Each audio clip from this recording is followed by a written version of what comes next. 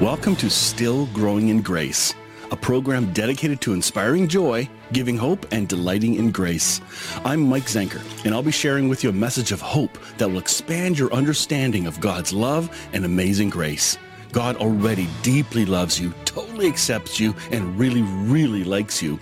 Growing in Grace Ministries Canada and Hope Fellowship, your community church, invite you to enjoy today's program as we dig deeper into what it means to be still growing in grace.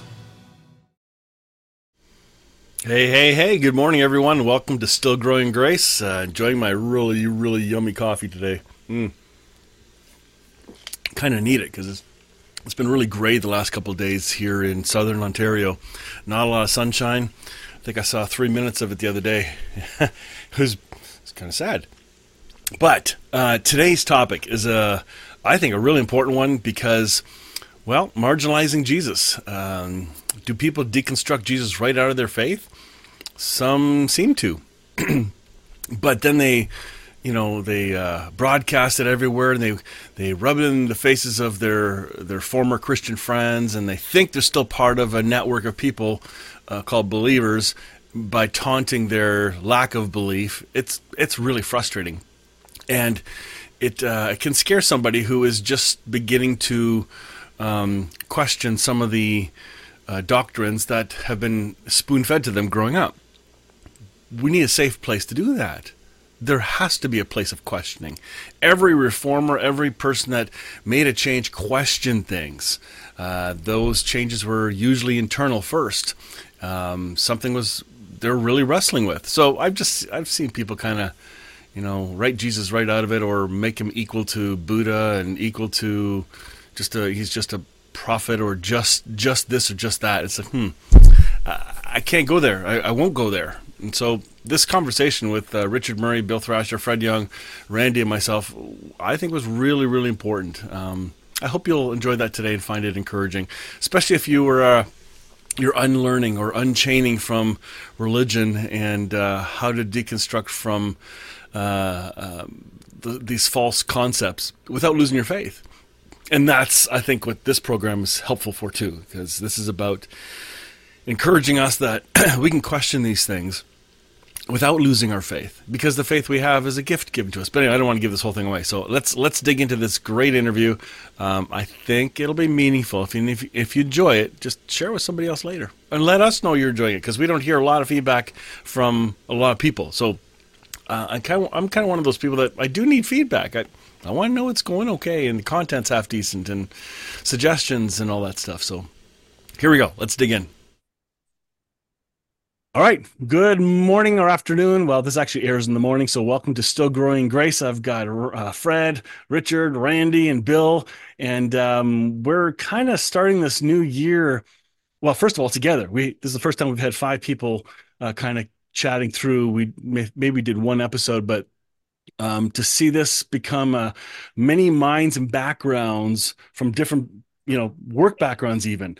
2 of us are pastors, a lawyer, good grief, praying for him still. And then we got electronics. And Randy, I forget what you do. An arborist. Arbor, the tree guy. Oh, yeah, so cool. He teaches a lot about pruning, anyway. Okay. But each of the lenses and exposure we have to folks in this unlearning and discovering a better, more hopeful perspective on who Jesus is in the gospel, I couldn't be with better people to journey on this. I've not arrived. None of us have, but we've tackled different topics over the years. And I was looking at the time that I've been at my church. I hit the 20-year mark in the first Sunday of December, which is nuts to be at one church that long. They haven't fired me yet. But it's been a church that allows me to make mistakes, allows me to wrestle with a theology that was not traditional. Like, there's very few churches in Canada that would let you journey and unlearn and rediscover and tire kick a better lens on who God is. And so I'm honored by that. And so to look forward to the next number of years, if I've learned so much of the last 33, how much more in the next 5, 10? Like, really, how much more? And my eyes are actually looking for the good now. But I have noticed a pattern in a number of friends that I've come across, and that We're calling this one Marginalizing Jesus, where I'm seeing folks, they say, yeah, Jesus, they think they've become more spiritual than Jesus in some ways, where they write him out of the equation and dismiss the deity of Christ in language that my philosophy is better than all of your theology, and creates a brand new us versus them. I don't know if you guys are seeing that with your friends or not, or in conversations you're having in coffee shops or with people. But can we kind of chat through this one first? Maybe share what you're being exposed to and where you see it in your context, and then we'll kind of banter back and forth. Foreheads nod. His friend who gets to pick We first. haven't we haven't figured this out yet because we're used to just two of us or three of us, right? So everybody's being nice. Fred and Randy are just being quiet and nice. It's like, no, jump I'll in. just be the sacrificial lamb. I'll go first. No, I have seen this. We've been doing this together, Michael, Richard, and I for a better part of the 2 years that That's right. you've been doing this thing, and it's been interesting. I probably started my journey of reevaluating faith over a decade ago, and it's been a very interesting up and down journey, ins and outs, all sorts of things, friends that have come, influences that have helped, but also then kind of deviated, and just the one consistent I've had personally, and I think we share this, is Jesus. Jesus has always been the non-negotiable of my kind of adventure. And it doesn't seem to be the same way for everyone. And I think that's been kind of something I've had to process through, not just recently, but I mean, going over the last 3 or 4 years, you see this kind of happen. I don't know why. Well, I shouldn't say that. I think I kind of do know why. But it's interesting that you don't. It's a hard thing when you're engaged with someone to predict. Maybe that's what I'm looking at. Like, people that you think are super grounded end up maybe not as grounded in the idea of Jesus being the complete Messiah in Christ, the creator, sustainer, endurer of all things, right? And they kind of go to a place where, again, they marginalize Jesus. And I say that to note that I wouldn't lost friendships, but I've definitely had to change relationships based upon that. Interestingly enough, and I'll end with this, in many, many ways, it's similar to the reevaluation that I had in the evangelical church, which ironically, and again, I think they marginalized Jesus just in a different way, not in name, but in how he presented himself, and how that is our icon for interpreting the good news, right? And how we are supposed to evaluate this way of faith. They've marginalized Jesus, and they've elevated the Bible, and they've elevated God. So the same thing happens in a post-deconstruction world to somewhere, where you get right, philosophy and mystery begin to trump the tangible goodness and historical person of Jesus. And I just can't let go of Jesus. I can't. He's too mesmerizing and too real for me. And that's just non-negotiable, at least in my faith. That's good. For me, if I think of maybe faith and what I've been taught, in the center of it, if I think in terms of circles, at the center of the circle is Jesus. It's clear white. It's crystal clear. The person of Jesus, the Son of the living God. Outside of that, things began to get a shade of gray. And I don't always understand everything there as clearly as I do focus on Jesus. He's the anchor. And from my upbringing that I shared a little bit with you guys, from a very conservative, fundamental Baptist background, Bill mentioned it. Jesus is marginalized in that setting as well, because the scripture is elevated beyond what Jesus says. So the flat text kind of idea and the words of Jesus can be marginalized, and an Old Testament viewing of particular, Joshua and taking the land and buying all kinds of things trumps what Jesus had to say. And so Jesus gets marginalized sometimes in that setting as well. But for me, I'm with Bill. Amen to that. Jesus is my anchor. He's my friend. He's my wisdom, my joy, my I'm not familiar as much as with some of this that's going on, but a little bit. Randy, I'm curious. With your book that you wrote recently, how this topic jives in with that book. Oh yeah.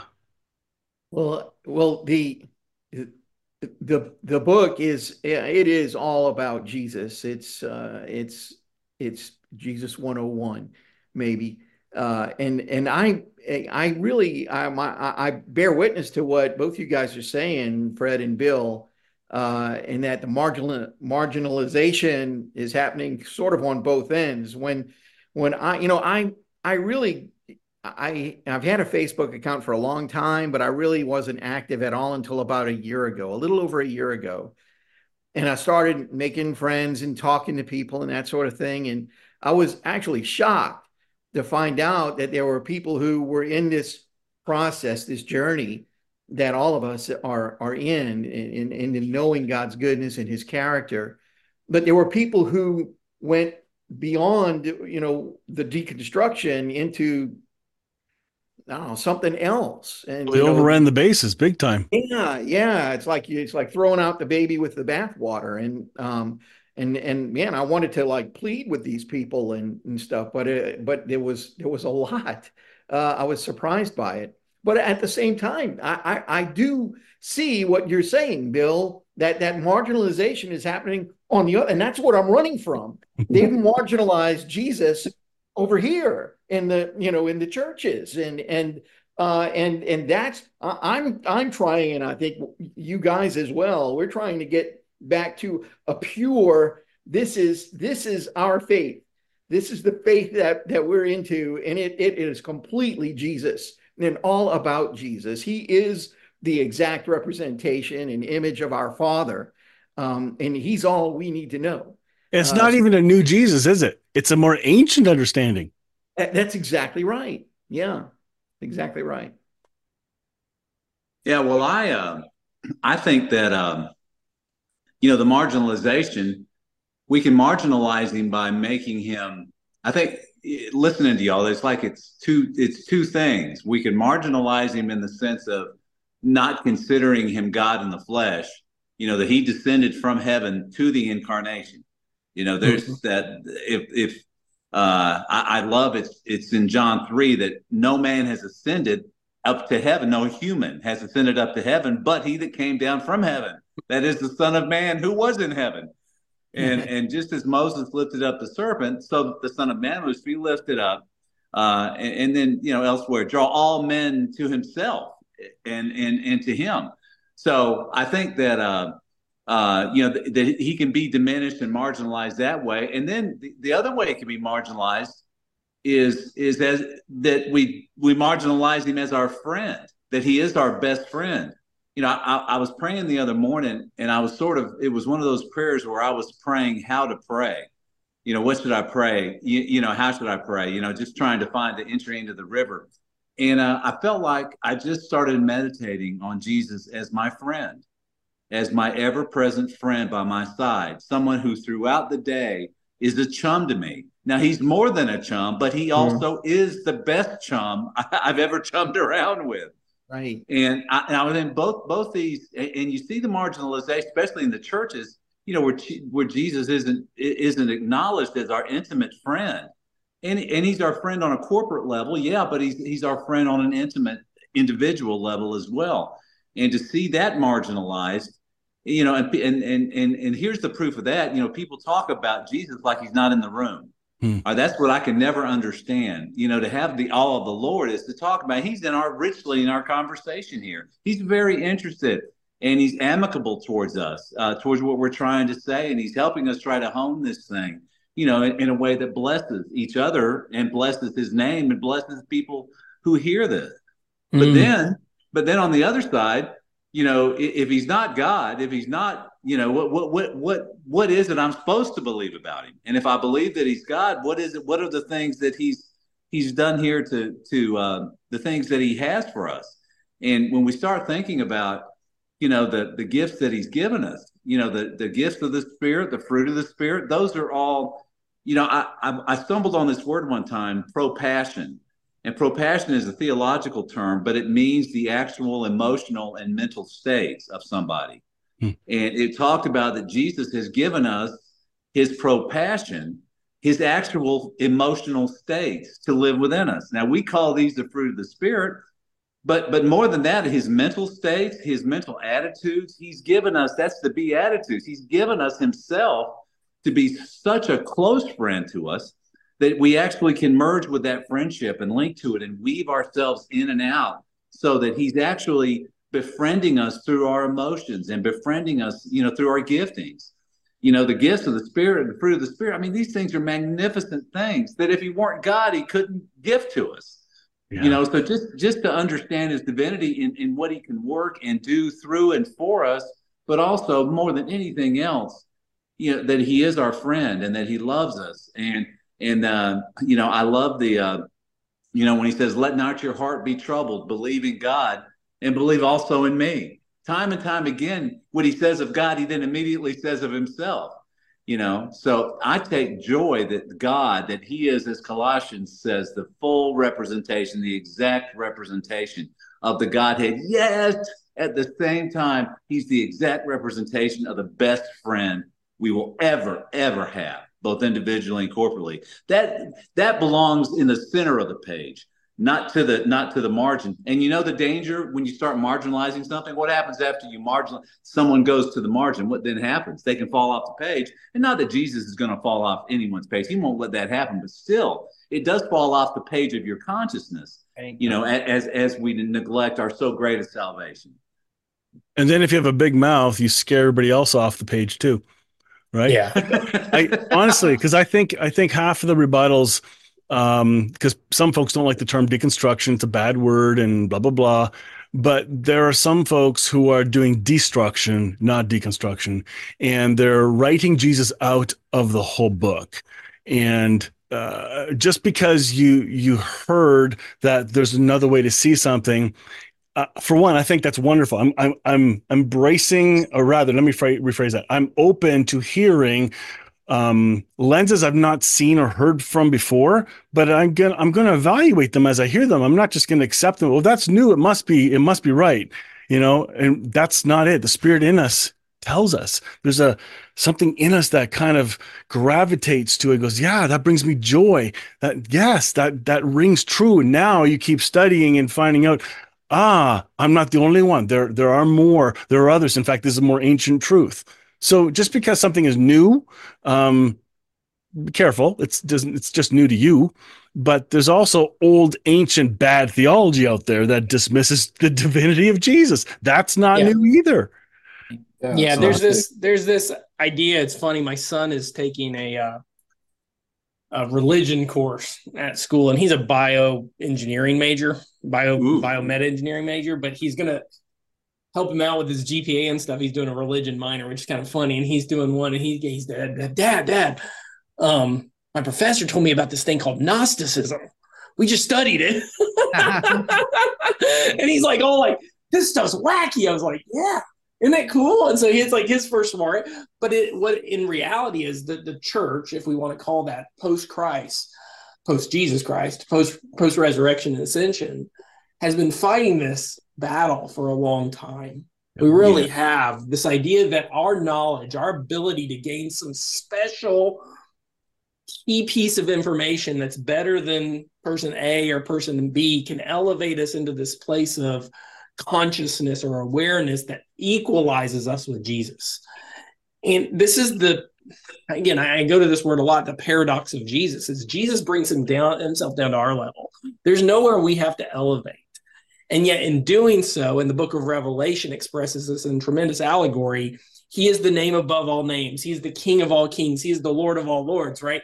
He is the one and only that can break open the seal. So while Jesus is the most humble human who's ever walked the earth and would never make of himself anything more than the one who sacrifices himself to show us the heart of God, in turn, he is also the most elevated one, right? And it's this wrestling match, and none of us, and myself most exclusively, and Paul kind of communicated the same thing. He's the chief of sinners, and I think what he's saying by that is can come close to expressing how high Jesus is and how low Jesus is at the same time.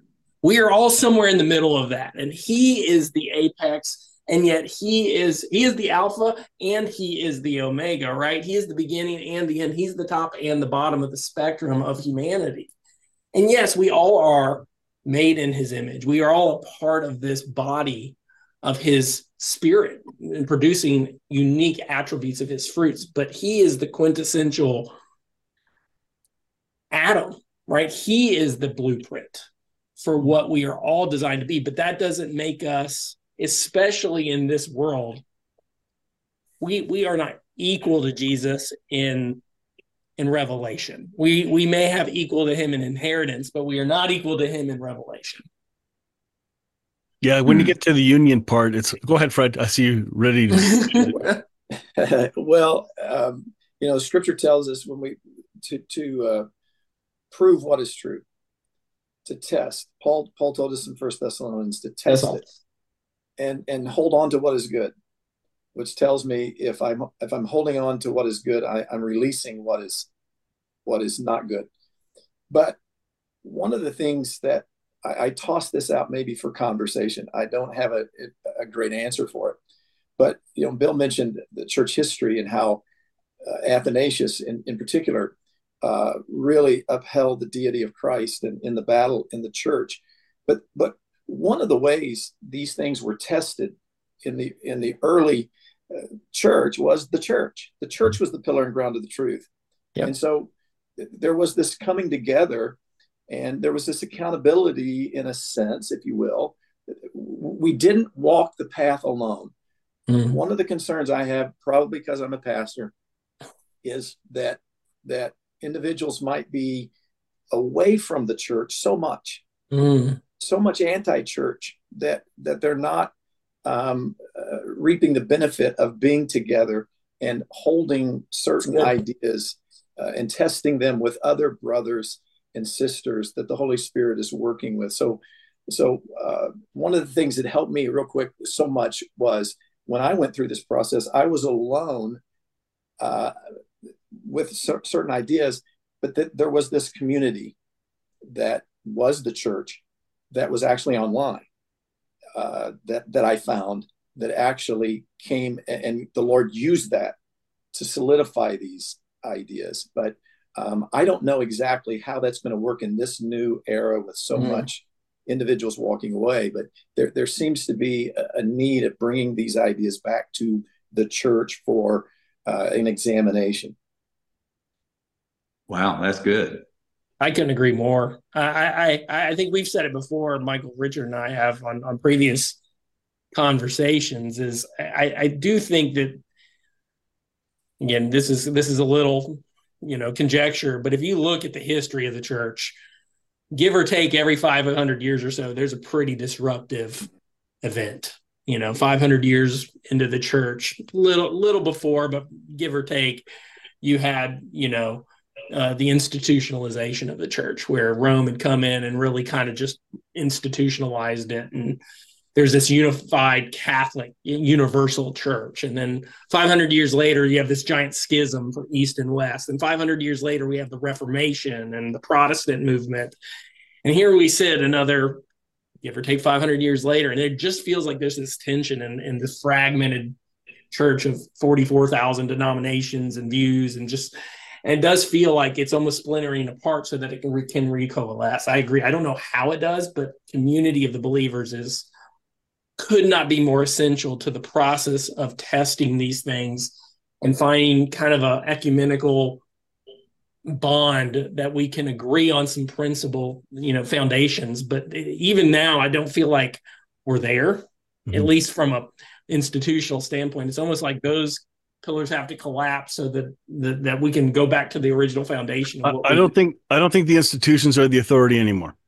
I think that's what's changing. I think this mess up of individuals, us five from really eclectic backgrounds and paths, like this is one place where we can wrestle through some questions. We got to get it back to Jesus, which is, that's what the conversation is today, is finding that solid rock foundation. But you also have one another, so that if Bill says something really weird in the broadcast, I will message him later, say, what the heck is that? And he did that, but he did that to me not too long ago about a quote. But he brought a lens to a quote I shared, and I thought, that's brilliant. This is how we do it. And I think the way this is possible and why the reason we can do this is because of teachability. No one here thinks they're absolutely right. We're still all learning, and we're resonating and finding others on the journey too that are not so dogmatic, right? Right. Can I share something on that point? Heather shared this last night.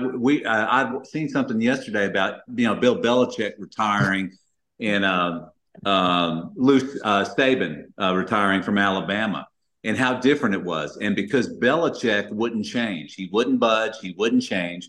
So he basically, gets fired. I mean, they agree for him to go, but he can't stay. Whereas Saban left on his own terms, because he continued to change as college football modernized, offensively and otherwise. He went with it.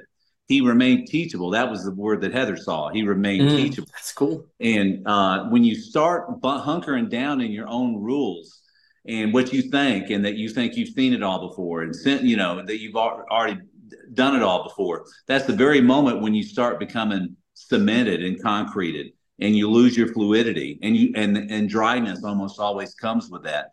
But so Mike, when you said teachability, I think that really triggered something in me.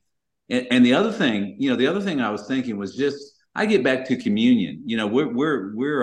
We've committed to doing communion. I used to do communion every day, and I've gotten to where I don't do that. I'm not going to be legalistic about it, but there is a wonder in this communion. I'm sitting here looking at this verse in John that says, verily I say unto you, except you eat the flesh of the Son of Man and drink the blood, you have no life in you.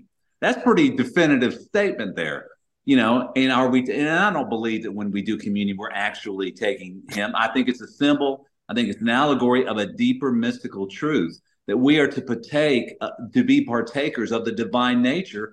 And yet, if I don't see Jesus, but the only one that says that has the divine nature is Jesus. Jesus. Now, he does impart it to us, but in terms of who's had it eternally.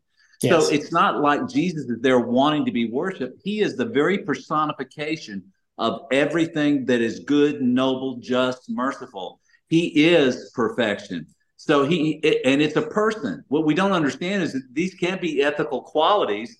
But that doesn't mean anything. It doesn't trigger anything. It doesn't transform anything. All it does is try to make you, try harder in your own efforts. But what Jesus is telling us, the reason we need to drink, the blood and eat the flesh is because his very essence is in us, wanting to blend and wanting to bob up to the surface and blend with us in all our ways. And I think this is what's being marginalized. That's being marginalized from the church. Being marginalized on one level, and that both sides are doing that. He's not my friend, and I'm not in the mystical union with him, but nor is he God, and you're not in the mystical union with him. So I mean, it is on both sides of the aisle. But this is so raw what we're talking about here. This is just raw as faith can be. Is that Jesus is our faith? He is the personification of our faith. He is the author and finisher of our faith. And that is something to obsess about. Something I say about all you guys, that one big reason I love all you guys is because y'all obsessed about Jesus. You're all obsessive. And so am I. And sure, we can overspeak, underspeak, sideways speak, and, make mistakes, but that doesn't matter because we all know that we have that common admiration, that common devotion in us towards Jesus that's not of us and yet is available to us and in us. And I just think if we can get back into that mindset, but we can't stray too far. It's when we get into all this other theological, net swatting, and that we get out on these branches, and before we realize it, even though Jesus is there, I've imagined him many times when I get out on a branch, just kind of shaking his head. And he's up there on the branch with me. But I mean, it's like he doesn't want me to stay out there. He wants to rein me back into where the that's when Randy jumps in and prunes that branch right off. You know what, though? That's all done in the context of trust. All those conversations, because you can blast your posts and memes and messages and 10-minute, 30-minute, hour-long rants about your faith and what you're mad at. But to dig deep into any of those topics, I only have these conversations with you because there's already a trust here that, one, I'm allowed to be wrong, which is safe to do here, but I'm also learning how to be less dogmatic in my tone so that I stay teachable, right? Because I'm hearing different lenses and how you hear different ways. And, Randy's written a book, Putting God in a Box. I forget what it's called. I keep forgetting. Box you can put God in. The box you can put God in, because it's Jesus, the perfect box. And so to me, Randy just said the other day, didn't you say Jesus is the box? Yeah, I heard him say that. It's the box you put God in, right? But if your platform is all about being mad, and I just wrote this down earlier, that shock statements, which unfortunately I started using because my mentors were using them and I was mimicking them, and I thought it's the way to go, and I saw the value of the shock statements to get people's attention. But the shock statements will lose their energy. You got to find bigger shock statements and more and more and more. And if your shock statements are the fuel of your message, Jesus is not. Yeah. John Edwards is a perfect example of shock statements that just finally we've all read the sinners in the hands of an angry God, right? That was the pinnacle of his shock statement. And he could never get the same result. Yep. Right? And none of us believe that, but that's where it goes. At some point, if that's all we have, there's got to be more than just, making people just confused. Or trying to bring them into a place of confusion. Like, Jesus is not an author of confusion. He's an author of peace. And sometimes we need a little shock to pop our heart back into rhythm. But the point is, we're supposed to get to a nice, steady heartbeat in unison with Jesus. Yes. So what hope can we offer folks if they're wrestling with who is this Jesus? Because I have a hunch that most people who are writing off Jesus completely are writing off a false concept of Jesus anyway. It's not even the real Jesus they're writing off, which in my mind, I trust the Holy Spirit is still walking with them on their journey. Even though they look like they've left, I think Jesus still has them and will bring them around in their time. I somehow believe that, whether it's after they die or whatever. But sure. Yeah. There's got to be a hope. And how do we do it without being dogmatic or really religious, right? Or trying to sound more right than others? Ooh, yeah, that's a great question. Well, I think Fred has the answer, so. I'd be last on this list to have an answer. Because maybe it's just a pastor heart and wanting, because people do often are confused on these things. I would say, I think my advice would maybe be twofold. Number one, ask him, who are you? Because the Holy Spirit lives within them and he's going to reveal Jesus to them gently. Yes. He will, and humbly he will reveal him to them. And then I would also encourage them not to be a lone wolf. So that when you get ideas, bring them to the body, bring them to your fellow brothers and sisters in Christ and talk about it so that you're not separated from the flock and maybe eaten up that way. And so maybe those two things I might say. Those are good. I would concur. As a pastor, don't do it alone. And even as a pastor, I have never been alone in my journey. I've always had mentors, friends that are smarter than me, friends that have been exposed to world crap and still maintain their faith. Honestly, like to me, just having those sounding boards of somebody human, it really matters. And like I got a good buddy of mine, he's a firefighter. I've talked about him before, but I met him at a time where I was just beginning my therapy and healing from my sexual abuse as a kid, as a teenager.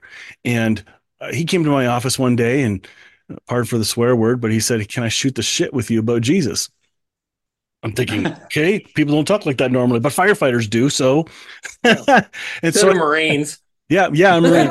So he came in, taught me how to cry. He told me his story, and he says, "I don't know what I believe anymore." I said, I don't even believe in God and Jesus and all this. And then he said, "Wait, nope, just Jesus. That's the only thing I still believe. I don't know what that even means yet." And we became really good friends, and we're still really good friends. And we always talk and begin talking about our faith that's connected, not about right theology necessarily, but we're sure a lot more open to exploring stuff, but just Jesus, doesn't have to sound theological. So to me, he's modeled the love of God, the kindness of God, and the teachability of Christ in him more than anybody I know. He probably won't hear this message, but that's why I'm saying all this. But it's that real. So not being alone. Yeah, that's good. I think too that we have an atrophied metaphysic, and what I mean by that is we're the way that we're being taught to think lacks any metaphysical mystic aspect to it, to where we see Christ as the mystery of life. And that and mystery doesn't mean you don't get answers. It means you get ongoing answers and evolving answers and better answers and higher answers. But the sense of mystery, I shared something on Facebook today. It was a picture of books in the mystery section at Barnes and Noble, and they were all turned backwards, so you couldn't see their titles. All you could see were the pages. Well played. And then it says, "Well played, Barnes and Noble. Well played." But I was thinking, man, if we that's the way Jesus is. We have the pages. He's up on the shelf. He's wanting us to read everything about him, but we want to see the titles first, or we're not curious. I think curiosity, to me, where metaphysics believes is, I tell you what, my life, we were talking about this recently, just, it's not being curious. That's another form of death when we're just not curious. And yet I find that I'm at my best when I'm curious. I hear more when I'm curious. Everything, only the curious have something to find. And what I would say for people is just be curious about it. Don't just, I see people sometimes just shrug and give an answer. Well, the whole Bible's false, or well, there is no Jesus, or well, this. Okay, well, that's your conclusion. Well, that took no energy.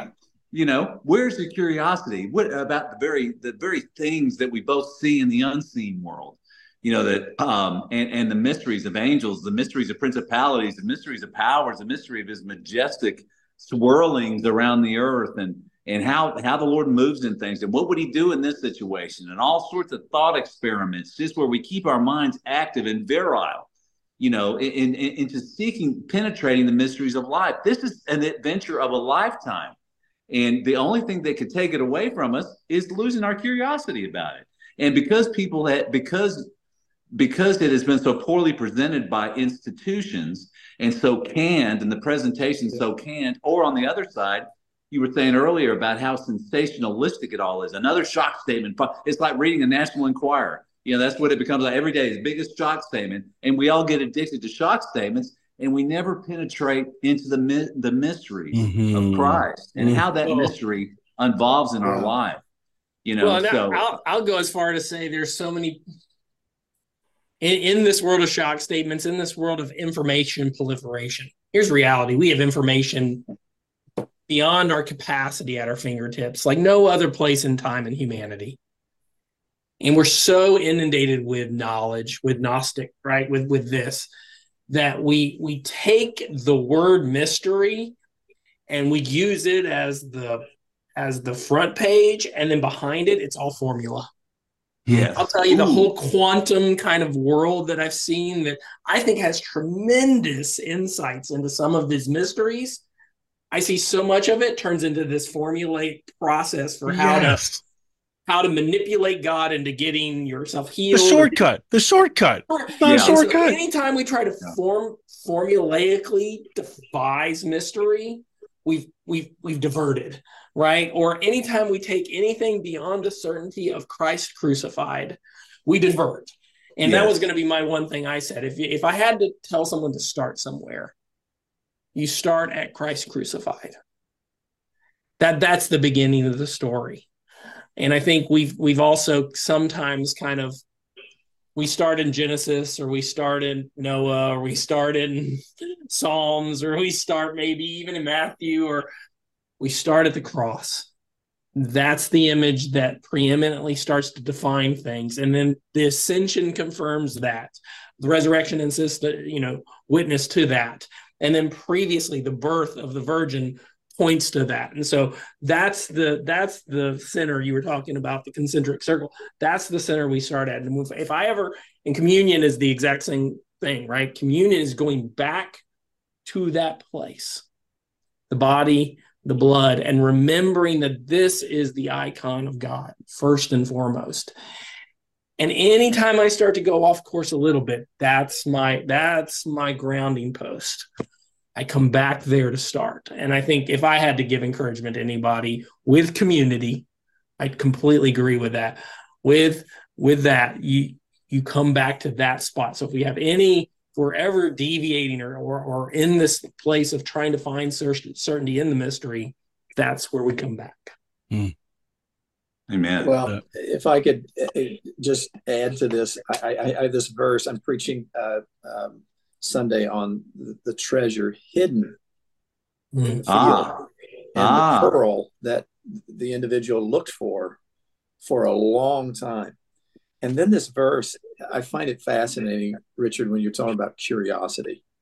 And it's what I kind of came up with when it talks about being childlike. So it says this: at that time, Jesus prayed this prayer: "O Father, Lord of heaven and earth, thank you for hiding these things from those who think themselves wise and clever, and for revealing them to the childlike." It's to the childlike. Amen. That's awesome. Why? Okay, Bill's arrived. Bill's a child. That's it. So I'm thinking that the group, that the way I was raised in the faith was, we were just, we figured it out. We were certain. Yeah. There was no more curiosity. Yeah. And this mystery, this I was thinking that with my grandkids, and how wonderful it is when they're like, why, what's this? And I mean, guys, you could be walking with the grandkids when they're small, and be like, they'll see a squirrel and they're absolutely amazed. I see one every time. And they're just like, it's a squirrel. But to them, it's this mystery, this life, this incredible world that we're in. And maybe we've lost the wow, when it comes to Jesus. We think we figured that stuff out and the formula behind it. And maybe I think the cross got to be more curious. If you can't be awestruck at the cross, then I don't know that, I don't know you have life. Yeah. That is the most pinnacle wow there is. Not awestruck. You're right. Yeah. Yeah. I think if you view the cross and you understand it, you can do nothing but fall on your face. Yeah. But I think most often we don't understand it. Did y'all see that post about Franklin Graham and Bono talking? No. Listen to this. This is unbelievably good. All right. So Bono was friends with Billy, but Franklin, I think they were driving around in a car. So this is Franklin Graham. He's Franklin Graham, and this is what Bono says, how the conversation went. So Graham says, "You really love the Lord?" Bono says, "Yep." And then Franklin says, "Okay, you do. Are you saved?" "Yep, and saving." And then it says Franklin doesn't laugh, no laugh. And then Franklin says, "Have you given your life? Do you know Jesus Christ as your personal Savior?" "Oh, I know Jesus Christ, and I try not to use him just as my personal Savior, but yes." Why aren't your songs Christian songs? Oh, they are. Well, some of them are. What do you mean? Well, why don't we know they're Christian songs? And then Bono says, they're all coming from a place, Franklin. Look around you. Look at the creation. Look at the trees. Look at the sky. Look at these kinds of verdant hills. They don't have a sign up that says praise the Lord or I belong to Jesus. They just give glory to Jesus. Isn't that awesome? I love that. Could you copy that or let us know where you got that? That's incredible. Yeah, share that in our group chat or something. That's really good. I'll send it and let Mike do with it. He's good at fixing those things up. Thanks for sharing that. Mm. I love that. I also would encourage that when folks are questioning it on the journey, that you allow. Well, for an example, at the church I'm with, on a Sunday morning, I'll say, folks, don't trust me, the pastor. You need to learn to listen to the Spirit of Christ in you. If I happen to say something that resonates with spirit to spirit, great, then cheer and high five and let's grow and go together. But just because a clergy says something doesn't make it true. You got to learn to listen to the Spirit. Same thing when we start to see this marginalizing of Jesus or deification of Jesus in conversations, we got to trust the voice of the Spirit in us that usually will give us this gut check of, something doesn't sit right. But I think it's two-stage in some way. Sometimes it's obvious. Right away, you have this gut thing that, you know what? Something's telling me I'm not going to be eating from that well much longer because something's contaminated there that I can't explain. Or you may be hearing something for the first time and it sounds really good, but a little bit later, the Spirit will say, but think about this. And it might take you a little longer to process because now it's not sitting right. So first reactions aren't always to be fully trusted, or leave room for a couple of reactions. Let the Holy Spirit process that in you. Test all things. Back to that, right? Test all things. I think that's good. I think that's important when we come to this conversation about marginalizing Jesus. And I'm not comfortable with, hey, as soon as I hear the diminishing of Christ and Christ in me, and I even don't like the language of I am God, I am now God. Like that kind of language is bull in my mind. Even Jesus didn't equate himself equal to God. So why would we say, well, but I'm like God? Well, yeah, you're in union with God, but you are not the essence as in the revelation. I like the word, whoever said that, but Jesus is me as me in a unique form. I can say, here comes Jesus dressed up as Randy in that red sweater. Here comes Jesus dressed up as Randy. So Randy's unique, Jesus is unique in him, but they're in union. I'm separate. I'm in union, and yet we're in union with each other. There's a whole lot to play in here. So when you start to take away Jesus and the deity, we lose all of our connections to then, if you go down that trail. Well, I think another way is we're the bride, and that's a beautiful thing. But the bride is not the husband. The bride. That's going to mess up a lot of people's. That's going to mess up a lot of people's theology. All of a sudden, when you say it like that. Well, yeah. But to know that, we have the authority. We know our husband God best. All right. There's even a prophecy in the Old Testament that we'll come to know God so well we'll call him the Lord, my husband. All right. But that's the bride. That can only come through a corporate sharing, not through an individual. But just this idea, that the bride. And granted, this is a biblical notion of the bride, but it's an allegory, that we're not, it would be wrong for the bride to say, I am my husband. Yes. I am one with my husband, but I'm not the same as my husband. Oh, that's good. That's good. That's good. Yeah. I'm definitely not the same as my wife. We know that. She's creative and an artist. Way more attractive, way smarter. Yeah. Nice rescue there. Do you guys notice when we talk, I think, in marginalizing of Jesus, but in that conversation, which Bono and Franklin Graham fascinated me, but Franklin Graham, he's coming from a place of separation. Yes. Coming in from a place that has some transaction happened. Have you had this? And again, I think what Bono is saying is, I'm in union with Jesus. Yes. And so I think that whole idea, what Franklin Graham's saying, in my view, it does marginalize Jesus. Yeah. And his totally father. outside. He's separate from us, waiting for us to do something in order to get him to come in. Yes. And he already has. And Franklin's daddy saw that union later in life more clearly than he did while doing ministry. And that really threw things in a wrench in the ministry. I think as we age and stay teachable, I think what I'm learning about Billy Graham, he became more teachable later. He was he's always sensitive, but something happened. He was starting to see things that nobody saw, and he was throwing off his religious sponsoring partners. Yeah, amen. Well, my group said he got senile. That's what my group said. Wow. It did. I've heard that too. I've heard that too. Yep. Yeah, I remember going somewhere and had him up on the screen, and he said something with Robert Schuller. Yep, at a that concert. one. You remember that? Oh yeah. Deal? Yes. And everybody's like, "Well, poor friend, Billy's senile." That means Schuller would be too for having him on the show. Well, he's a heretic. Oh, that's right. That's right. To that group. Oh, I forgot.